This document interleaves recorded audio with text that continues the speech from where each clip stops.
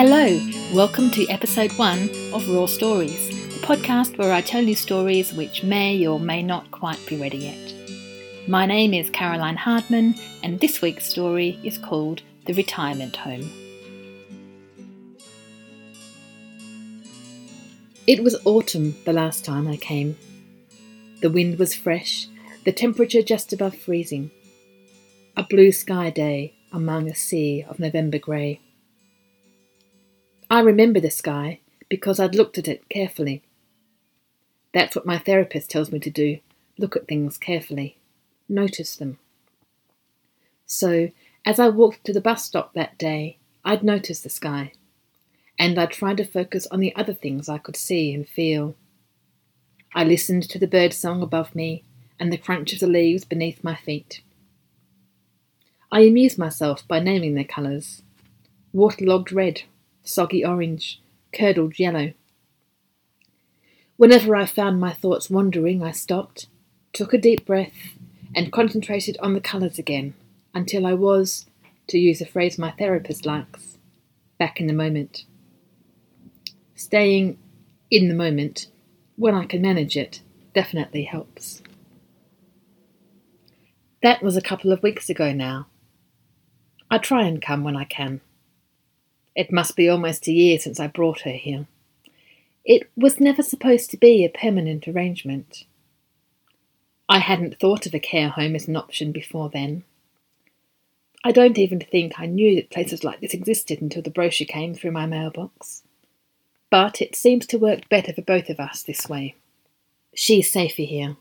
And as for me, well, I'm slowly getting used to the idea of not having her around. As I get off the bus and walk up the steps to the front door, I glance up. Today's sky is grey. The blue is still up there somewhere, I suppose, above all of those clouds, but it's hard to remember that sometimes. I listen to the sound of the leaves, feel the cold brass of the door handle, trace a finger over the wooden letters on the sign. I tell myself this is about being in the moment, feeling the sensations. But really, that's just an excuse. I don't want to face her. Not yet. Finally, I take a deep breath and go in. As always, there's a group of residents in the recreation room. I know without even looking that she won't be among them. They're tough old broads, this lot. I'd like to stop for a while, listen to them cackle with laughter as they share memories and compare battle scars.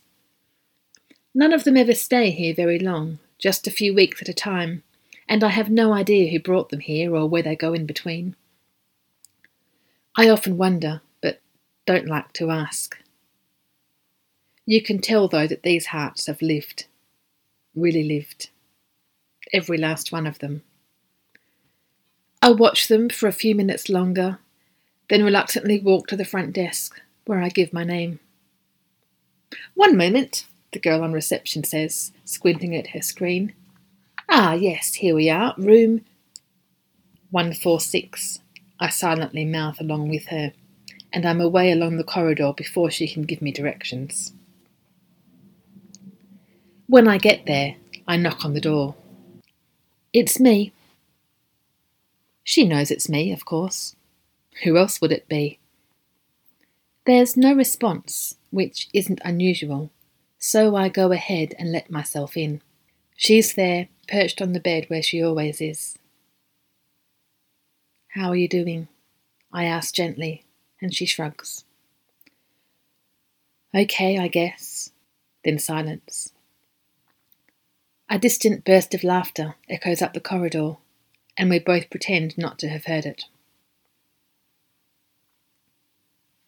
"How about you?" she finally inquires. "Oh, I'm okay too," I say, a little too brightly. "Keeping busy, you know, same old." After another moment of silence, I point to the tray of food by the side of the bed. "How was lunch?" She shrugs. I didn't feel like eating much. I look at her then, really look at her. She's even smaller than I remember. Not for the first time. I wonder how I could have let her end up like this. How are you really? I venture. There's a pause. Not so good, actually, she says, her voice almost a whisper. But I suppose you already know that. I flinch, because I do know. Of course I do. And the truth is I know exactly how she ended up like this. I'm just not sure how to make things better. So you're still... She nods. Same as before. Tired. Nowhere hurts specifically. It's a kind of all-over pain. You know? I know. And some days are worse than others. Sometimes I feel fine, and other times out of nowhere, wham. There it is again. It just makes everything hard. I'm sorry, I say as I stare at the floor. It's not your fault, she says. It's just... Well, that's what happens sometimes, I suppose. I nod.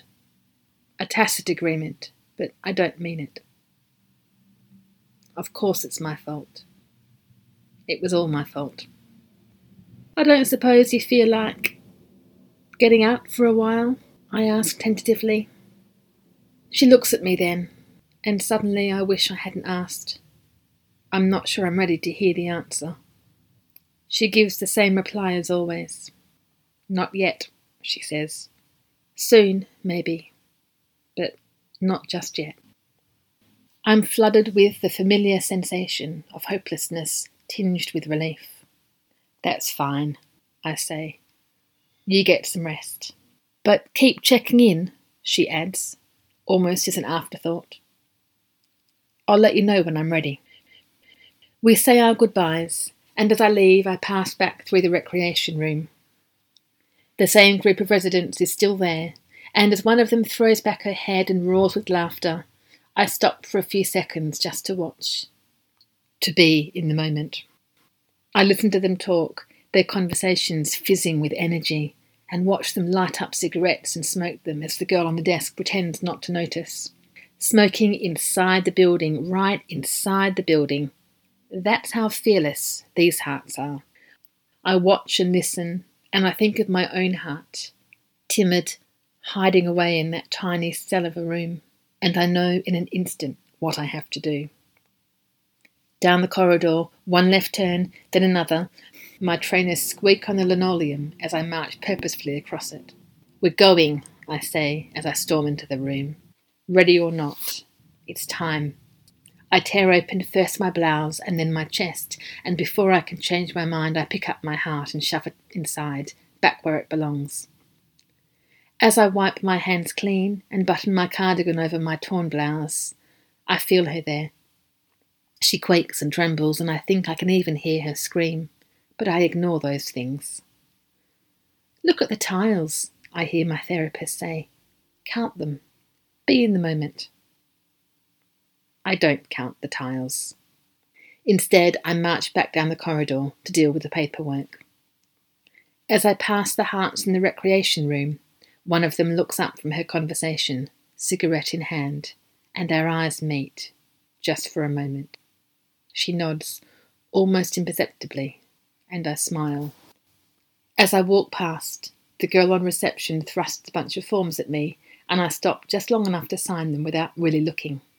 At the front door, I wait for a fraction of a second, and then, my chest still pounding, I step outside, and we both go and wait for the bus.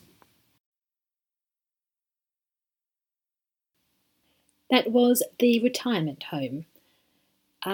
It's hard to know what to say about this story. I first began writing it very late at night, having drunk quite a lot of whiskey, having just had my heart terribly, horribly, awfully broken in manners I will not go into, perhaps a little bit too raw for a first podcast. Let's just say I was very heartbroken.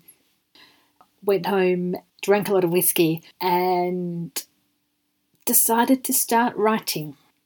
Neil Gaiman gives a really good speech. If you've never heard Neil Gaiman's Make Good Art speech, Google Neil Gaiman, Make Good Art, read it. It's amazing. And one of the things he talks about in that, it's a commencement speech at a university, one of the things he says is when life is difficult for you, when you're going through really difficult things or hard things, use that and make good art. And I had those words ringing in my ears when I got home, covered in tears, clutching this bottle of whiskey I'd bought on my way home.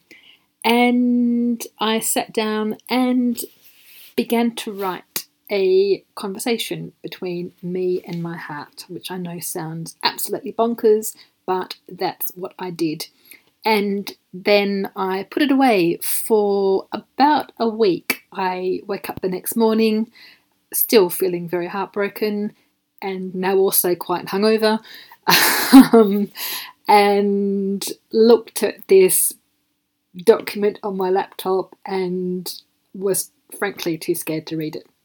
And it was about a week before I felt able to read back what it was I'd written.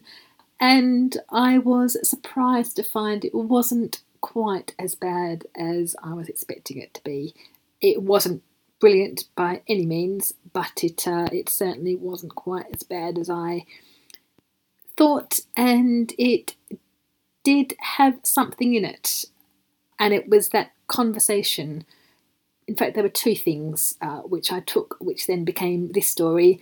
It was that conversation, so the conversation that the narrator has with her heart in the bedroom is a very distilled version of dialogue that I wrote between my heart and I, and me it telling me how everything was hurting and me telling it how sorry I was and all those sorts of things.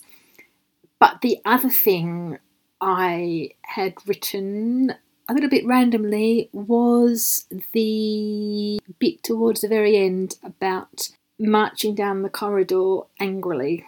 And I didn't quite know at the time what that was all about, but there was definitely somewhere deep in me that night, despite the heartbreak and despite feeling that horrible feeling of never wanting to give anyone the chance to do that to your heart again. Somewhere underneath all of that, there was just this fierce determination not to make this the end. It was the end of something, but it wasn't going to be the end of me believing in love and hope and all of those wonderful things, I think. And so I took those two things from the rest of the garbage I wrote that night, and boy, there was some garbage. And over the next few weeks and months, I shaped it into what eventually became this story. I don't know if that kind of thing is useful to hear about or not. It's the kind of thing I'm always fascinated by. When other people talk about it, I am very conscious that my own explanations of where these stories start and come from and how they develop may be less fascinating. Do let me know. You can get in touch by email, or I'm on Twitter at rawstoriespod. That's it for this week. I will see you again in exactly a fortnight's time. Have a good couple of weeks, and I'll see you then for another Raw Story.